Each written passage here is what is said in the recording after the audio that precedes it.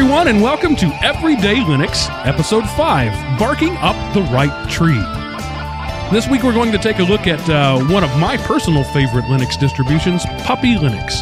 It's one of the smallest and lightest Linux distributions in the world, originally created with the purpose, with the goal of fitting on a single floppy. That also gives you an idea for how old it is. If it's been around since floppies, then it's not exactly a new thing. Wow, I just kind of rambled there, but because this is a kind of raw show that we do, I'm going to leave that and let the world know what an idiot I am. So I'll get right on and introduce our guest with us. We have our co-host with us, Mr. Chris Neves, known as Slipped in the chat room. Say hello, Chris. Hello, everybody. And Mr. Seth Anderson, creatively known as Seth in the chat room. Say hello, Seth. Hello, everyone. Hey, Seth. And Mr. Aaron Butler, known as the former fat guy in the chat room. Hello, my friends out there. And Chris is our, for lack of a better word, enterprise geek. And Seth is our home user advocate. And Aaron is our noob in residence. And I'm just the guy who insults people. So there you go. I'm Don Rickles. I am the Don Rickles of our podcast. I wanted to bring up something. Better than the Ethel Merman, I guess. Do your Ethel Merman. Go ahead. Do it. There's no business like show business. It doesn't come over as well on Skype as it does live. Well, you can't see the hand gestures and the facial expression, I guess is what it is. One of the things I want to talk about before we get on with the topic of the show is we're a Linux-based show, and I call it a Linux show. I don't call it a GNU Linux show. And Mr. Richard Stallman would be mad at me about that because just to give our audience a little heads up there, in case you don't know what that's all about, there's a small percentage of people in the world who insist on referring to Linux as GNU Linux. And there's a good reason for it. It's that Linux is the kernel, right? We've talked about this before. It's like the engine, and then GNU is all the stuff around it that makes the car. At least that's what Stallman would say, is that Linux is nothing without GNU, and conversely, GNU is nothing without Linux. So it's GNU Linux. But actually, if you look at the source code, and geeks have done this, and you compile every line of code written by the GNU Foundation or people using officially GNU-type people, it's only like 8% of the code is GNU, and they insist on it being still called GNU Linux. GNU is the people who wrote GNOME, the desktop manager that we talk about, and things like that.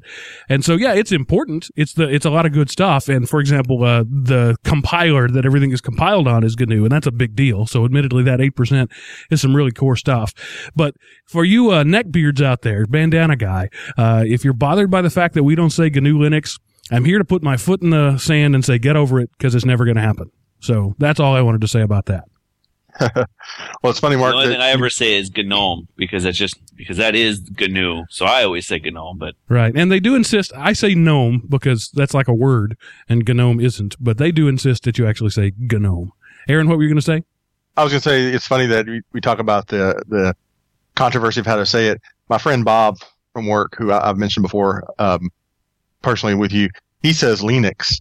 Because it's Linus Torvald. If you ever meet the guy or hear him talk, that's how he introduces himself. So it's not Linus, because if it was Linus, it would be Linux. Which some people call it Linux. Linux is the one way you would never pronounce it because it's a slamming of, it's a combination of his name and Unix. Right. So it's just kind of, there's so much controversy in the Linux world about the way things are pronounced. I don't know if I can handle it. Linus Torvalds. Yep. And that's just crazy too. All the different things that people bring up. It's, why are we fighting so hard? I never understood that. Well, I think because we'd rather use Linux than Windows. Windows. I think it's because geeks, the type of people who use Linux, tend to be contentious by nature, right? They're the geeks of the world, the smarter people of the world, and maybe that's a way they they get beat up on the football field, so they can exert their superiority by jumping on Chris when he says Ubuntu. Hey. Well, it could be those worse. People tend to be detail type people. Call it. All right, and what you just heard there, let's go ahead and get that out in the open too. We're all people connected by Skype. There's 4 people here. We're all connected by Skype. miles away, spanning 3 different time zones. We're going to step over people. We're going to talk at the same time. If you're listening, don't consider that rude, please. If we were at the dinner table together, it would be rude, but over Skype, it's just kind of the way things go. So anyway, anything else anybody else wanted to talk about?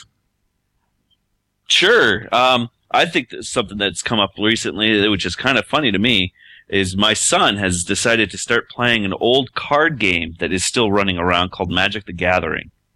And that's about as geeky as you can get. And it's just funny to me that here my son, who is 10, is now playing something that I played when I was, 10. But I just thought I'd bring that up because that's something new around my life. And my brother-in-law, because I still have all my old cards too. So my brother-in-law plays Magic. He goes to Magic tournaments. It's still a big thing. It's still pretty big. Oh yeah, it's just weird. I never thought it would last. I don't really get it. It's like I have this thing with so many points, and my entire strategy is that I lay the card on the table. I don't get it. And then you turn it sideways. Yeah. Well, it's kind of funny because those kind of games are so popular, and there's such a crossover between computer gaming and Magic and Dungeons and Dragons and all those kind of things, and they're associated so many times with geeks. We ought to have my friend Don on one day to do his hierarchy of geekdom, where he starts off with the person that's a casual gamer and ends up at the very, very bottom with Civil War reenactors. It has a whole LARPers are slightly above them, and then you have D&D role playing, and somewhere in there you have Magic the Gathering and other tabletop games. It's pretty good. And Risk is somewhere between a heavy computer gamer and Magic, that kind of thing. I don't know if I'd put LARP above Civil War reenactors. I think they're heavier geeks than Civil War reenactors. He actually, if he was here, he could describe. He actually has a branching logic tree where Civil War reenactors are its own thing. They're actually off to the side on their own. Which, based on what you've just described, he's way down there on the list then, isn't he? Oh, yeah, definitely. He hasn't LARPed yet, but he's considered it many times. Hey, there's nothing wrong with LARPing. For those of you who don't know what that means, it's live action role play. It's like the SCA guys, the people who dress up and pretend to be Knights of Camelot out in the city park in July. LARPing. If you've never seen Darkon or Monster Camp, take a couple hours of your life and waste them and watch both of those movies if you know anybody that's a geek and you need to intervene for anybody that's a geek. Wow. So when I watched, what was that movie, Role Models, I thought all that was just made up. I guess I am officially not a geek anymore. No, there's the Society for Creative Anachronism, SCA. They're actually a pretty big nationwide organization. They get together and have SCA events. Yeah, there's a huge one. I used to be a part of it when I was in college, and yeah, it was fun. Okay, I think they had really good beer. I think we moved out of the realm of warm-up and into the realm of time wasting. So we'll wrap this up and move on to the actual discussion of the week. And the way we're going to work this show, at least in the short term, is that each of us are going to take a turn sort of being the lead on a show, and that way you get a variety of viewpoints as a listener, and we don't have to do all the work as hosts. Let's be honest. That's what it was about. And so today, Seth is going to talk to us about Puppy Linux. As I said at the intro, it's one of my favorite distributions. I introduced Seth to it years ago, and he's sort of taken it and run with it. So Seth is going to talk to you today about Linux and about Puppy Linux. And so go ahead, Seth. Okay. Well, Mark showed me about this whenever I worked for him many years ago, and I liked it, and I'm like the guy that, you show me something, and if I like it, I'm pretty much going to use it forever. I'll be the last person left hanging on. But Puppy Linux, to me, the whole reason I kind of pulled it out of my little technology store trove is I was given this old computer, Pentium 3, 800 megahertz, and like 256 megs of RAM. So you're not really going to run anything from the Windows world on it very well. I mean, XP will run on it, but not do anything. So I was like, well, let me try Puppy. And I'm not going to talk about the Wary version, which WARY is a special fork of Puppy that is designed for older hardware like that.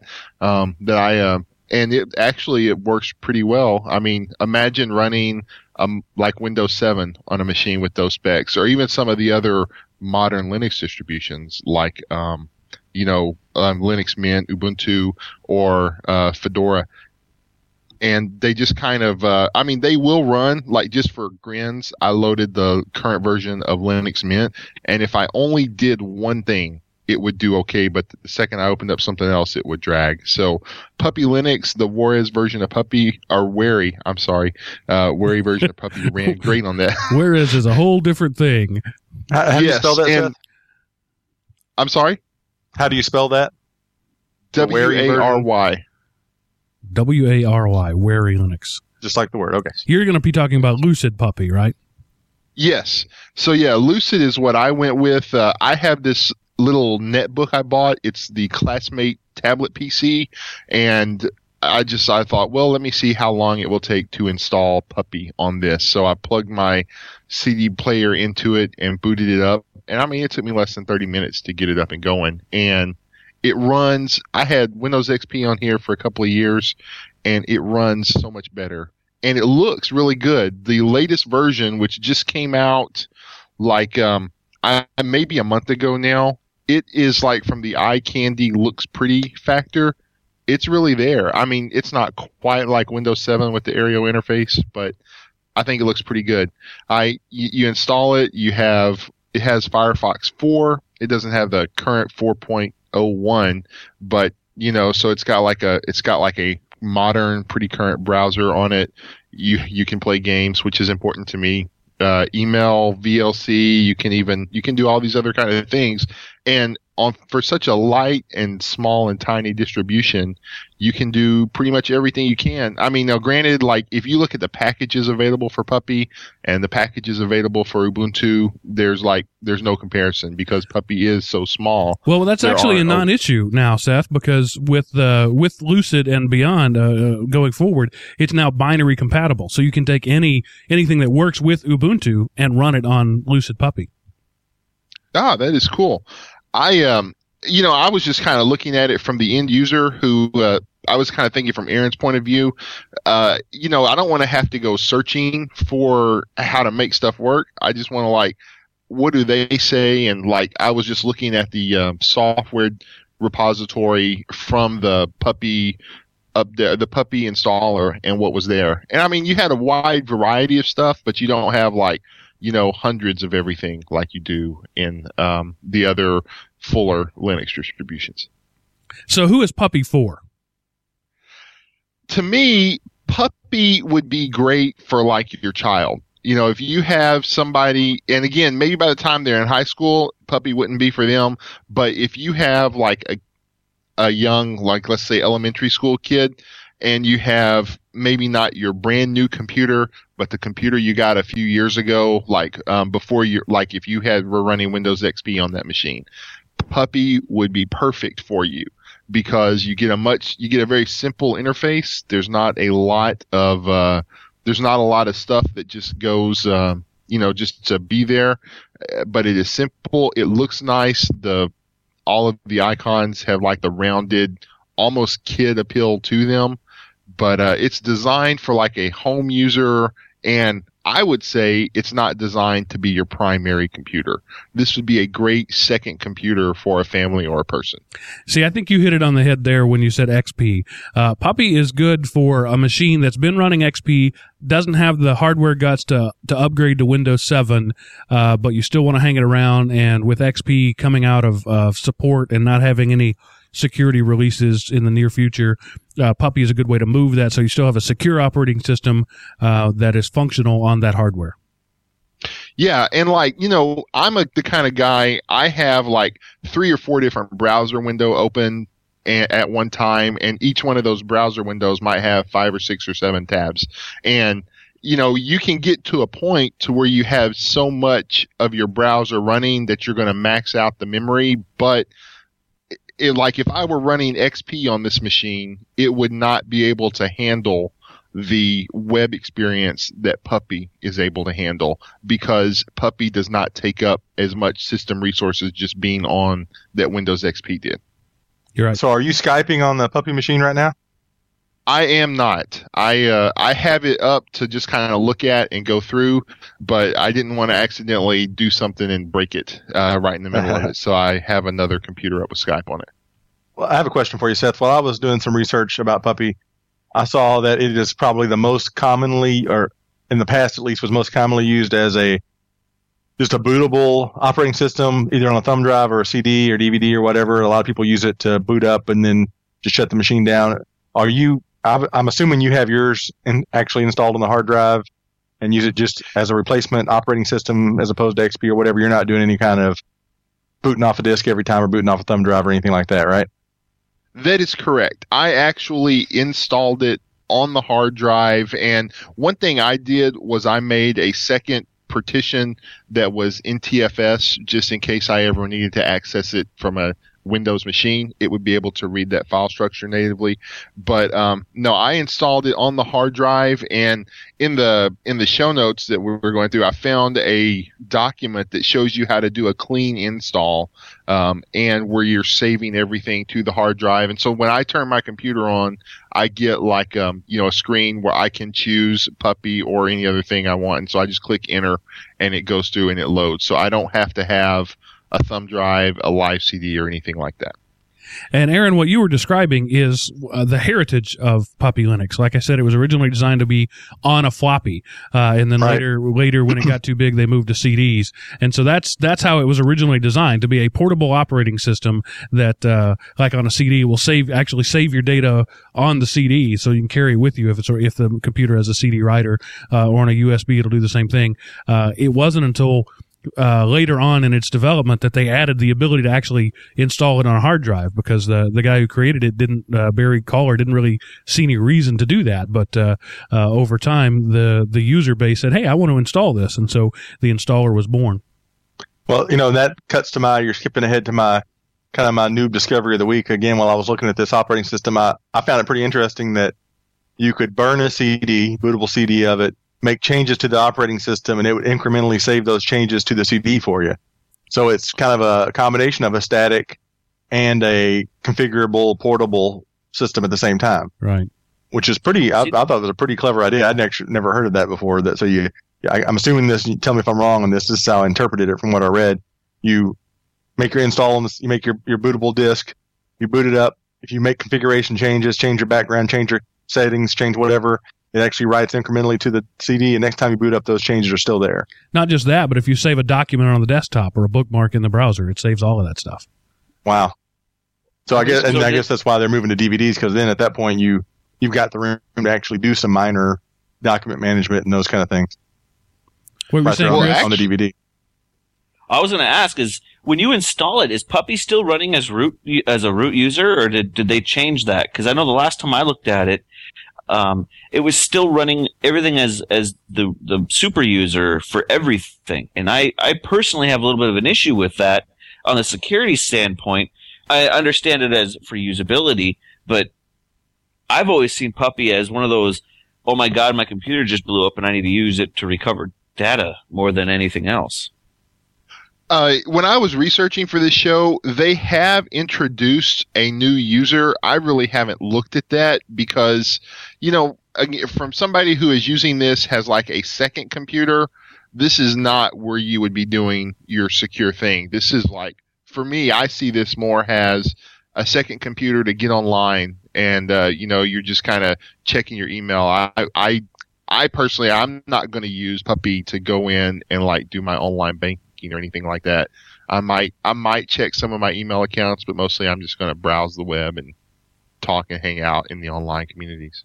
And Chris, to answer your question, if you look on the puppylinux.org website, they actually talk about the fact that Linux does run as the root user, and again, going back to the comparison to Windows XP, that's the way Windows users have done it forever since Vista, since before Vista, and so it is. You would take the same sort of security cautions that you would take anywhere else. All right, Seth, so walk us through, I see here in the notes you have sort of your quick notes as you were doing the installation. So walk us through that from burning the CD to actually using the desktop, and just quickly give us your impressions of that whole process. Well, before I do that, I just want to mention one of the things. No, I'm sorry, you can't go out of order. I told you what to do. You have to do that. Okay, you don't seem to understand how things work around here, Seth. I'm kidding. Well, yeah, I love the Gparted that is in Puppy, and so when I am messing with computer partitions, what I do, like in the Windows world especially, I will boot to my Puppy CD and I will pull up Gparted in there, and I can repair the file. I can repair partitions, which I've done before. Something happened on my on this computer actually before I wiped it, and my it was not usable, so I booted up a version of Puppy on a live CD, and I was able to go in and scan and fix the errors, and afterwards I could get back to my data.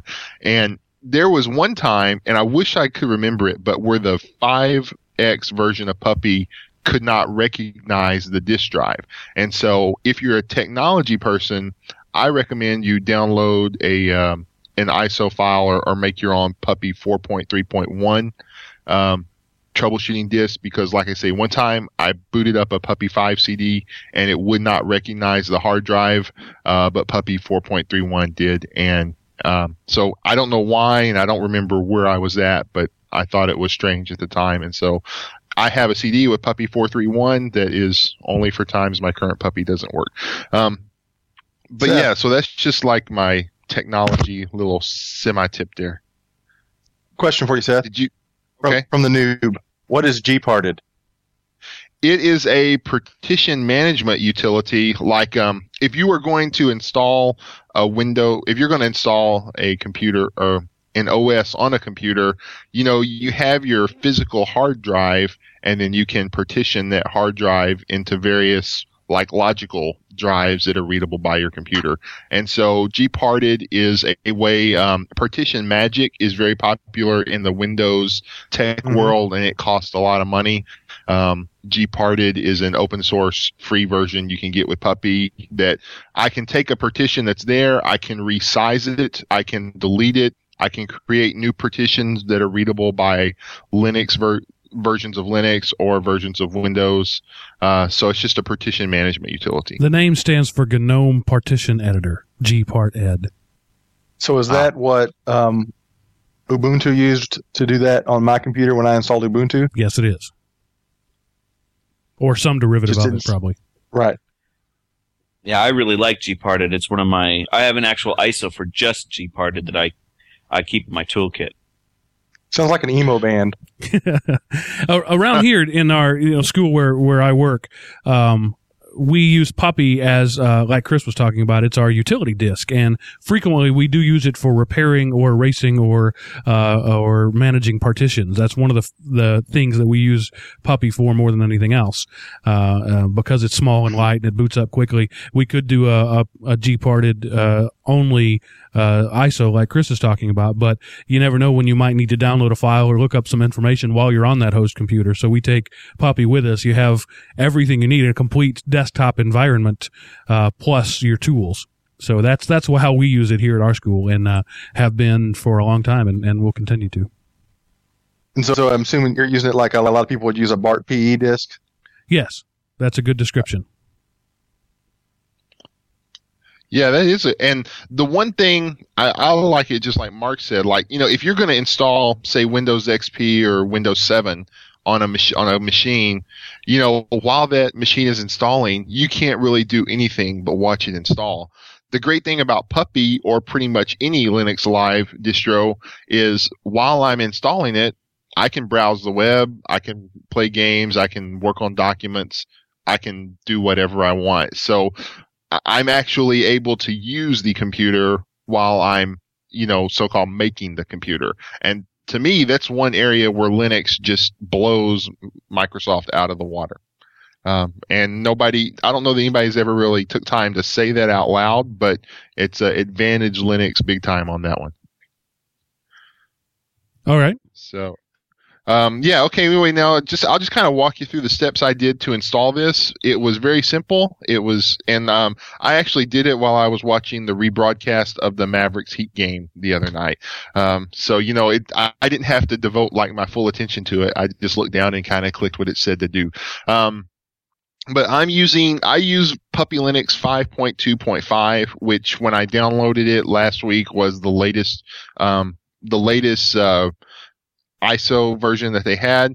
And when I first booted it up, I thought, wow, it looks really good. Some of the older versions of Puppy, you can tell because it's designed for a small, lightweight OS. You're like, graphics take second place. It's more just can you use it rather than how it looks. But with the current version, like I say, it looks really good. You have this cool desktop background. The icons are the right version they're like the right blend of color standout versus not too big. Somebody actually went through and put some time into making it look good, not just work well.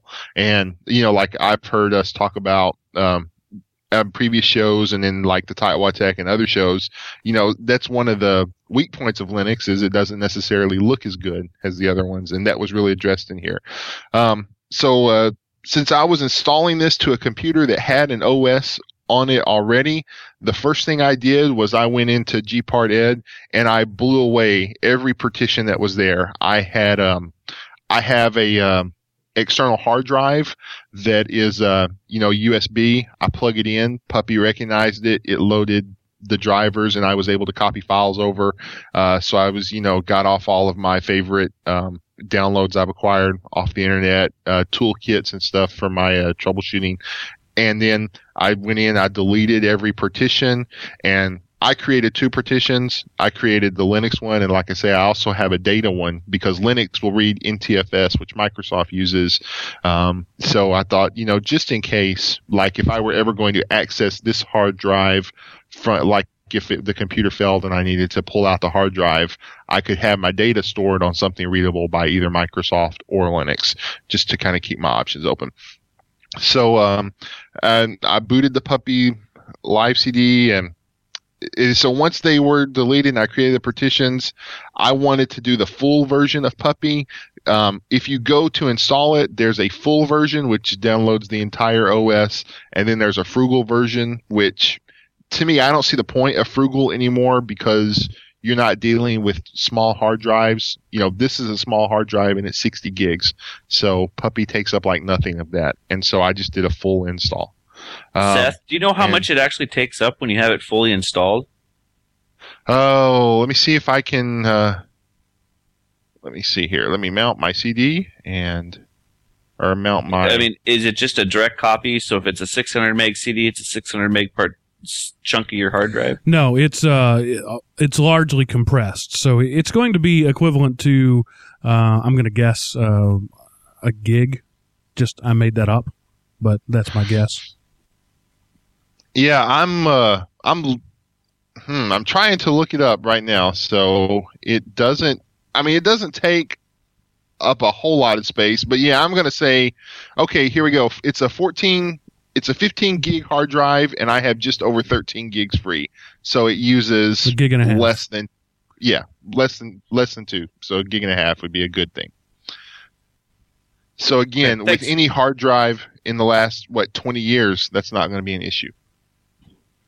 One of the interface things that I find weird about Puppy, and I wonder what you thought, Seth, is the single click. Everything launches with a single click, and I find myself opening everything twice because I'm so conditioned to double click. Yes, that happens to me a whole lot.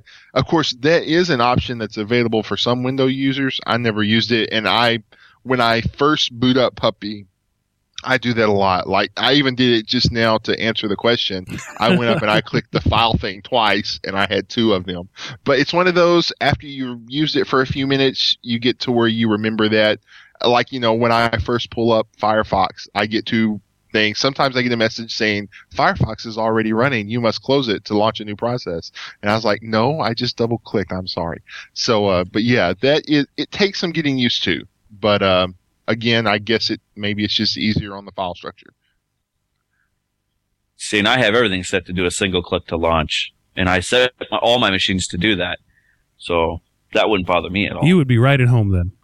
I would. Yeah, Puppy was made for you, Chris.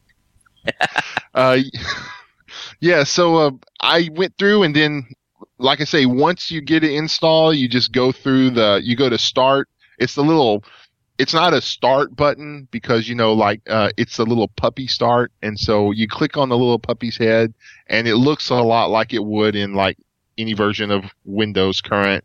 I click the puppy, and then I go to setup, and then I go down to Puppy Universal Installer.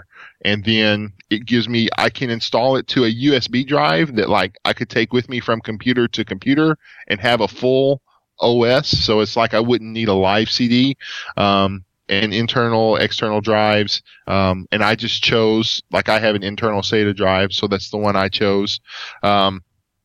So the one thing that was kind of weird for me is like this text, when the installer is like halfway finished, you get this text file that pops up and it tells you to copy this information into your boot thing.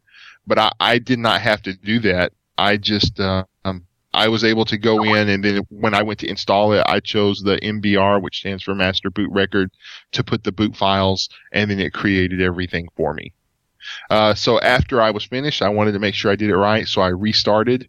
And one thing that was different than like XP, it would just kind of hang at the screen asking me what I wanted to boot into, and I haven't yet looked to see if I can set that to automatically. But I chose the Puppy version, and then I went in, and I have Linux going. I have Puppy going on my desktop.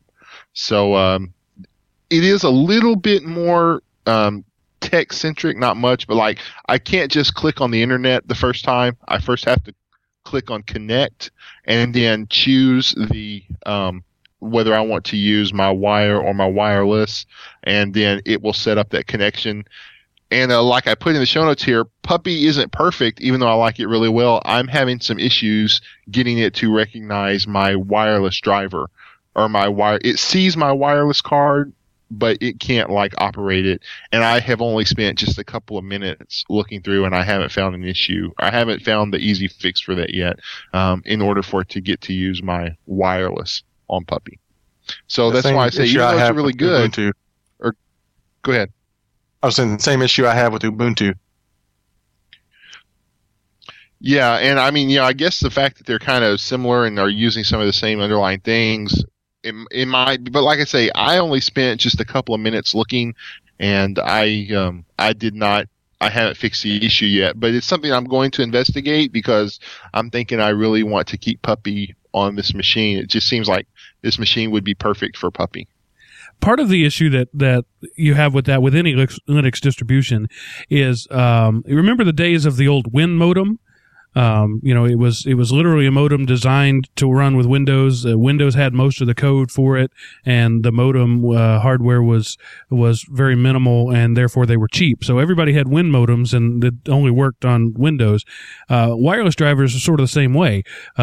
Manufacturers write their hardware, design their hardware for Windows.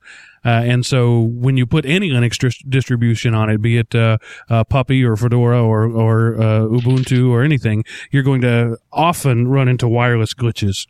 It's a very common problem. One that they're fixing, though. I mean, a lot of these wireless cards now are working out of the box or within minutes of being out of the box. So yeah, well, but Seth is talking specifically about older hardware. Chris, what you said is true of newer hardware, but of older hardware, right, it's not really the case. So in your case, Seth, I'm going to lay you 5-1 that you're not even going to ever get wireless working on that with Puppy. Well, and there was an option for the wireless. I could choose to click Windows, and I'm sure there's some way to load a Windows driver in Wine or something, but I just haven't investigated that yet because I've had a weird schedule this week. But I'm going to look into that because, like I say, it's one of those things I want to be able to figure it out just so I can say I did.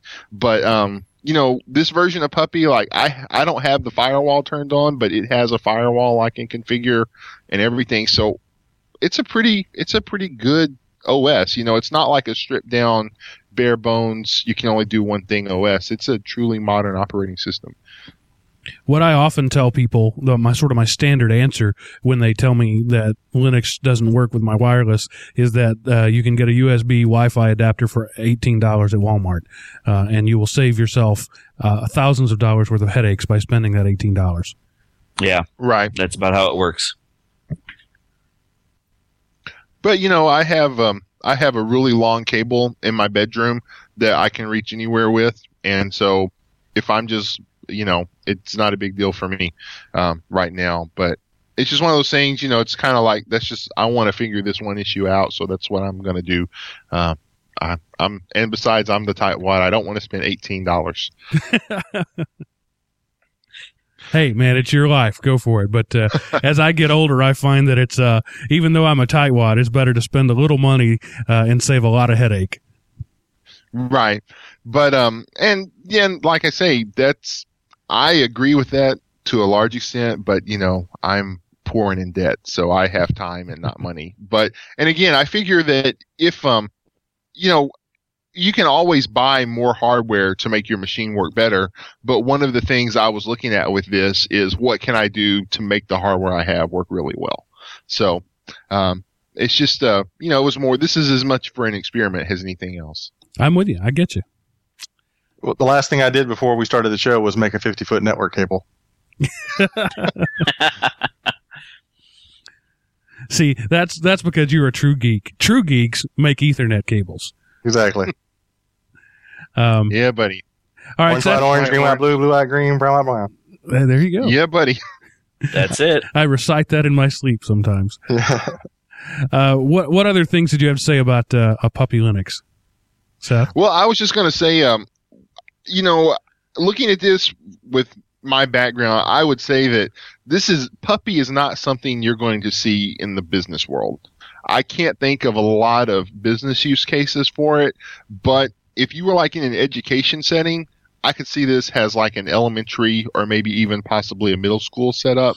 But for home use, Puppy would be great. And like I say, it's awesome, but it's not perfect. There's that wireless driver issue, and there's just a couple of other little quirks that, every operating system, whether it's Windows or Mac or Linux, has its own little quirks that are just a matter of getting used to. Well, Seth, tell everybody, you were around when I invented it. Tell everybody what we use Puppy for here in my school, because we've got it installed in hundreds of places. Yeah, Puppy, when I was working there, we used it to launch a remote desktop client and connect to a Windows terminal server. So from that sense, you could use Puppy very much in a business world to maximize some old hardware. But I was just, I was thinking, looking at the Puppy desktop and using the Puppy OS as your interface. I don't see it in a business world, but to take a really old hardware that, was around from last millennium and literally connected literally last millennium and get a modern usable 2010 computing experience, Puppy saves you a lot of money. You spent a couple of days making that work originally versus, think of how many computers that fix gave you. Right. At one point in time, it's down significantly now, but at one point in time, we had 348 of those, what I call chubby clients running. They were a thin client, but not really a thin client. So they loaded Puppy. Puppy had one task, and that was to run the RDP client and connect to our terminal server. And so the user got a Windows 2003 server desktop, complete with sound and video and the whole bit, on a laptop that was built in 1998. And so we use that a lot for a long time. And so that's Puppy. That's one of the reasons that I like Puppy so much. It's small enough and has such good hardware support that it'll go anywhere. And so even if you're not using it as your working desktop, it's great for internet plumbing, so to speak. It's great for the pipes that run your network where people don't see it. It would be good for a kiosk for a one or two usage sort of thing. I have a question. And it's a great toolkit. I use it for G-Part Ed. That is the main reason I carry the CDs around with me, is whenever I need to get and access partition level information, this is what I choose. Aaron, what was your question? as the noob, I'm obviously everybody that's kind of peripherally even heard of Linux always hears about the dual boot, set everything, set your computer up to dual boot. And of course you can run a Windows virtual, desktop inside of Linux, right? Am I correct in that? Yes. I remember that correctly? Yes. Like you can launch that's how people watch Netflix on Linux and that kind of thing. Can you do the opposite? Yes. Can you run Linux as I don't know what you was as a virtual machine? Virtual machine. Thank you. I just said it. I couldn't remember the word. As a virtual machine inside of Windows, because what I'm saying, let me tell you where I'm going with this, and you can tell me the simplest way to do this. My son is 4. He'll be 5 in a little less than a month. He is pretty computer savvy, like most 5-year-olds are these days.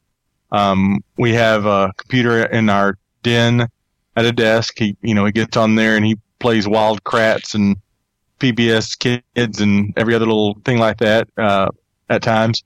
It's nice for me to come back and find my icons still existing on the desktop, and I found an icon one time named RRJJKKKLMMM, like that, where he had clicked on it, clicked again, started typing.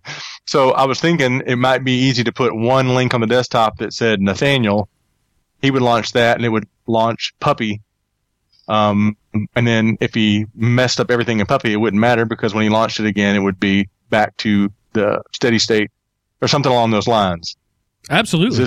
Absolutely. Oh, yeah. I do that. In fact, on the machine I'm on right now, I have 2 Linux machines open as we speak. One of is Puppy that I created while Seth was talking. That was how long it took. I pointed it I already had the ISO downloaded because, like I said, I have it on here. I pointed the virtual machine at the ISO and booted it. And so it booted in a live session just like it would on a machine in a matter of seconds. And I've been working with it, as he's been talking. So I guess my first step would be to get Virtual PC or one of those freeware desktop virtualization apps loaded on my computer in there, and then pull that ISO down and just drive it from there. Yep. VirtualBox is the one I would recommend. VirtualBox, that's right. Okay.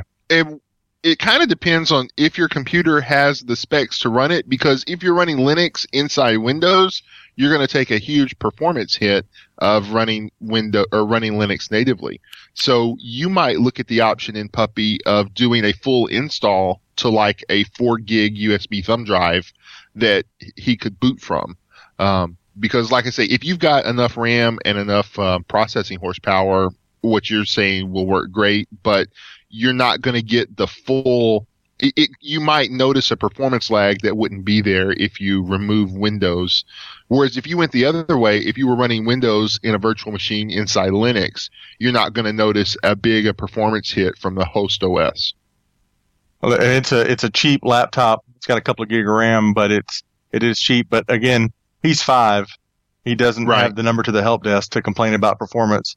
And so, if it'll work and work consistently for him, and it would make the management of that desktop, because I do use that computer, and and we do supervising when it's on it, but we don't watch him every second. And it's nice to not have things broken or moved, or heaven forbid he launched our money program and went in and wiped out something, which would be hard to do. I mean, you can't get directly into it, but you know what I'm trying to say. So, right. What I would recommend on those kind of specs, would it run fine, you think? Oh, yeah. What I would recommend is, if you're going to run it through VirtualBox, is make sure you have a snapshot of the system, because that way, if you always have something you could roll it back to in case he does break, which I don't know how he would break it, but in case that he does try to break something inside that virtual Puppy install. If you're going to use the VirtualBox, and I would almost bet that your laptop is going to be easily big enough to handle a VirtualBox of Puppy. Now, if you're going to try to VirtualBox, say, Ubuntu or Fedora, I would say probably not, but I would say Puppy would run okay. There wouldn't be too much of a performance hit. Well, again, all he's going to be doing is browsing the web. I'm assuming it handles Flash. Oh, yeah. Fine. Yes. Because that's every game he plays on there. All the PBS Kids websites, all are Flash, which is kind of interesting. And I believe, out of the box, I'm relatively certain that it either comes with Flash or it's like 1 or 2 clicks away from getting Flash. I don't remember which of those it is. I just want to comment that my friend Joshua has joined the chat room. Hello, Joshua. And I'm guessing that he's listening to the live stream as well. Yes. Hey, Joshua. See, I bring my own audience because that's the way I roll. I bring an audience with me. It's an audience of one, but I brought him. Well, you doubled the size, actually. Yeah, I did. And to answer your question, Aaron, I went. I have a bookmark of a Flash game website, and I am on it right now. So okay, great. It does. And I have not added, like I say, I added Firefox because I'm familiar with the Firefox browser. So I don't know if the native OS with Puppy does it, but if you download the Firefox package, it works just by installing Firefox. And running it, I'm running the live CD version, and it did not have Flash in it. So there you go. That answered your question both ways. I'm running right off the CD. I went to YouTube, and nothing worked. But I haven't used VirtualBox, so I should be able to install VirtualBox, pull down Puppy Linux, bring it up, bookmark Nathaniel's favorite things, make sure I've got Flash installed, everything works the way he wants it, then take a snapshot of it, set that as the default to launch when he launches it, and then I'm good to go. You can even put a bookmark to that virtual machine on the desktop that you can. That's what I was planning on doing. Yep, yeah, and it'll work pretty much slick. And of course, what I did to get access to all my bookmarks in Puppy is I used the Xmark plugin for Firefox, and so when I downloaded Firefox for Puppy and installed it, I just added the Xmark plugin. It worked. I put in my password, and so now I have all my bookmarks, and I got you. Right. Yeah, it'd be the same thing as if we were using Google App or Google Docs or something like that. You just put it in the cloud. Right. Excellent. So yes, cool. All right. Any other comments? That's about all I can think of for Puppy. Okay. Now, if any of you guys want to get rich, if you were to take what I just said and put it in something in a format that was really pretty and with a self-installer, and put it on an end cap display at Best Buy, I think parents would, the average computer user that doesn't know how to download and install VirtualBox and set all that up and make all that kind of stuff would just go crazy for something like this. I think that would be a handy tool for any parent that has a kid, any preteen kid that uses a computer. Yeah, that would be, and and that's actually, it was kind of one of my tips for one of the other show notes was all of if you do VirtualBox or VM Player or whatever, there are hundreds of OSs that they already have an image for that you just download like you would a file. Now, I haven't done that yet, but I noticed that one of them even had a version of Puppy. So well, there you go. Like I say, that's a future show. That's another episode. Coming in future attractions. One of the things I wanted to talk about Puppy Linux is that it has I forget the name of it off the top of my head, but it has a utility built in for customizing and burning your own CDs. It makes it point and click easy to make your own custom Linux distribution. So you take Puppy, you install whatever software you want on it, you put whatever bookmarks, any applications, however you want to do it, and then you export that to a live CD. So now you can take that with you everywhere you go, or distribute it to other people, and you can have your own custom version of Linux based on Puppy Linux. That it's really easy to do that. So that's a geek feature right there. Okay, no more comments on that? I think we're good. Okay, so it's time to move on to our tips of the week. And we'll start with our, what was he, Seth? Command line godfather, Chris, to give us his... Godfather of the command line. Yes, command line tip of the week. Well, today's tip of the week is going to be rsync. Now, I know I would say probably most of you are familiar with just doing a straight copy, like filed copy somewhere. What rsync does is it's kind of like your file copy on steroids, because it actually it'll copy to anything, over the internets, to another drive that you have locally connected. But the reason I like rsync so much is it does a lot of file verification checks. So, like, I use it when I do a backup of my laptop because I want to make sure that everything I'm copying is 100% guaranteed the same on the destination as it is on my laptop. And it does have a GUI interface, a Windows interface that you could use, but the command line version of it, which takes a couple seconds to figure out the right switches and how to do it, but it works so well that if you're going to be doing any copying of files that you want to make sure, like your vacation photos or wedding photos, take a look into rsync. You can look up, if you go over to Wikipedia, there's a little thing on rsync that works, that tells you everything, what you need to do in order to use it. It's definitely the tool for any form of copying. I love rsync. It's a great tool. It is a little geek heavy. It is a command line, but that's why you are command line godfather. I just want to throw out there, even though this is a Linux show, there is a Linux version of it. A Windows version of it. You can actually run rsync on Windows. And I do that for my backups around the office. The Delta copy that you're talking about, it only copies the parts of the file that have changed. So if it's a 5 gig file, you changed 1 meg of it, the copy will only copy 1 meg of it, which is awesome for doing huge enterprise-wide backups. We've used that at our office before for those kind of things. Are either you guys or any of you guys familiar with SyncBack? No. SYNCBACK? Yeah, I've used it before. It's a nice tool.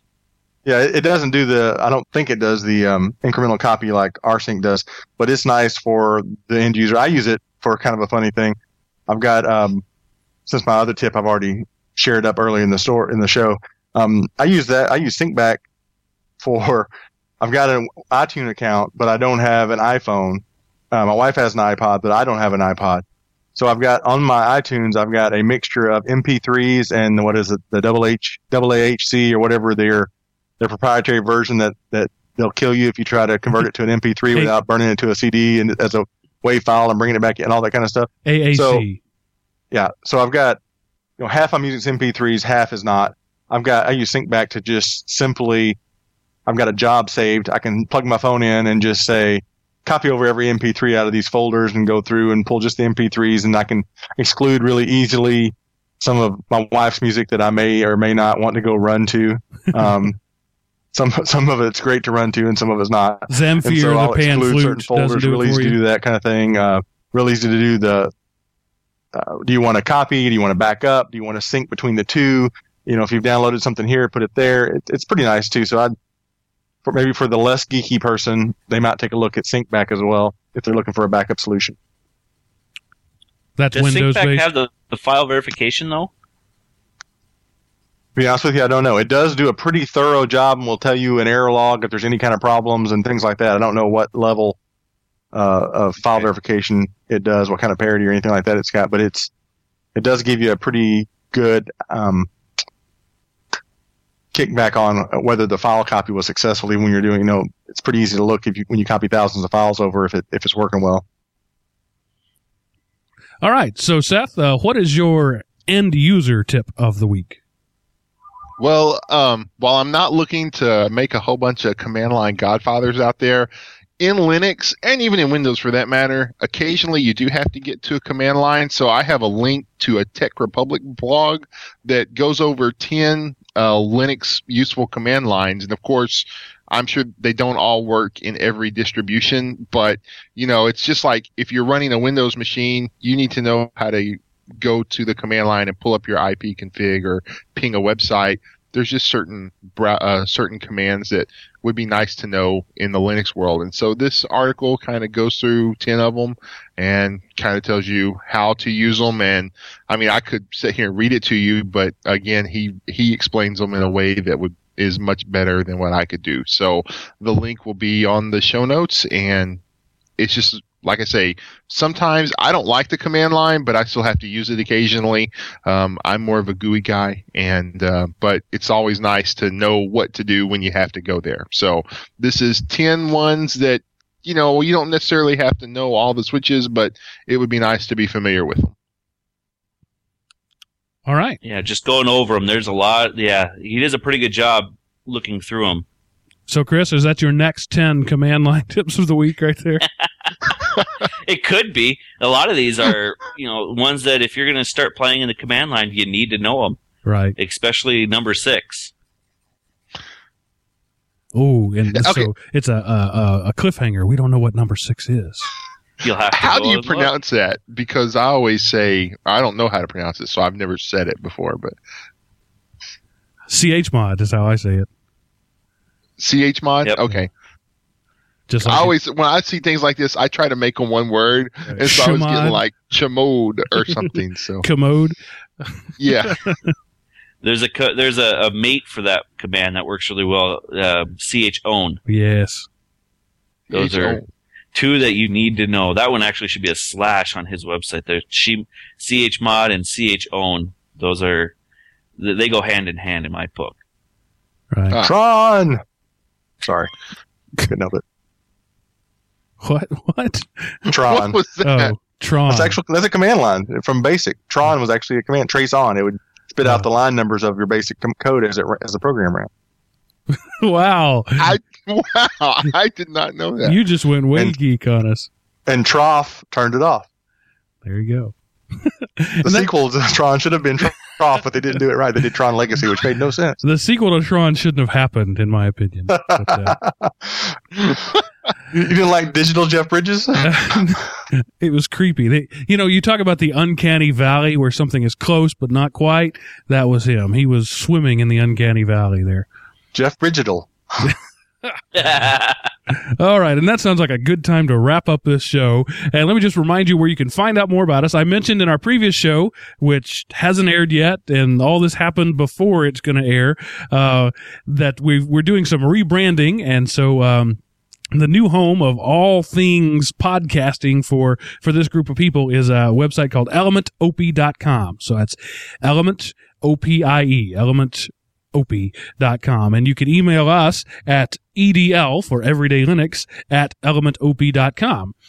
You can also find us our Twitter feed. As soon as these guys give them to me, I sent an email and they either didn't get it or chose not to respond. But I'm going to get these guys all their Twitter handles, and we're going to create a Twitter list, and that'll be available at twitter.com/elementop. You'll be able to subscribe to the personal feeds for each of our hosts rather than having a show feed that may or may not have much information on it. It will have the feeds of all the individual people, so you'll get to know us a little bit more as people. And I'm looking forward to everybody doing that, and maybe the thousands upon thousands of Everyday Linux listeners will come to throng to our Twitter handles, and we'll be right up there at the top. We'll be Lady Gaga. Think we can do it? There you go. Yeah. Okay. Wow, that's a. Yes, we can. That's right off the Obama campaign trail. Yes, we can. So anyway, that's going to wrap us up here for this week. Find us out. Also on the elementop.com, there's a Everyday Linux show forum. All sorts of good information should exist there in the near future.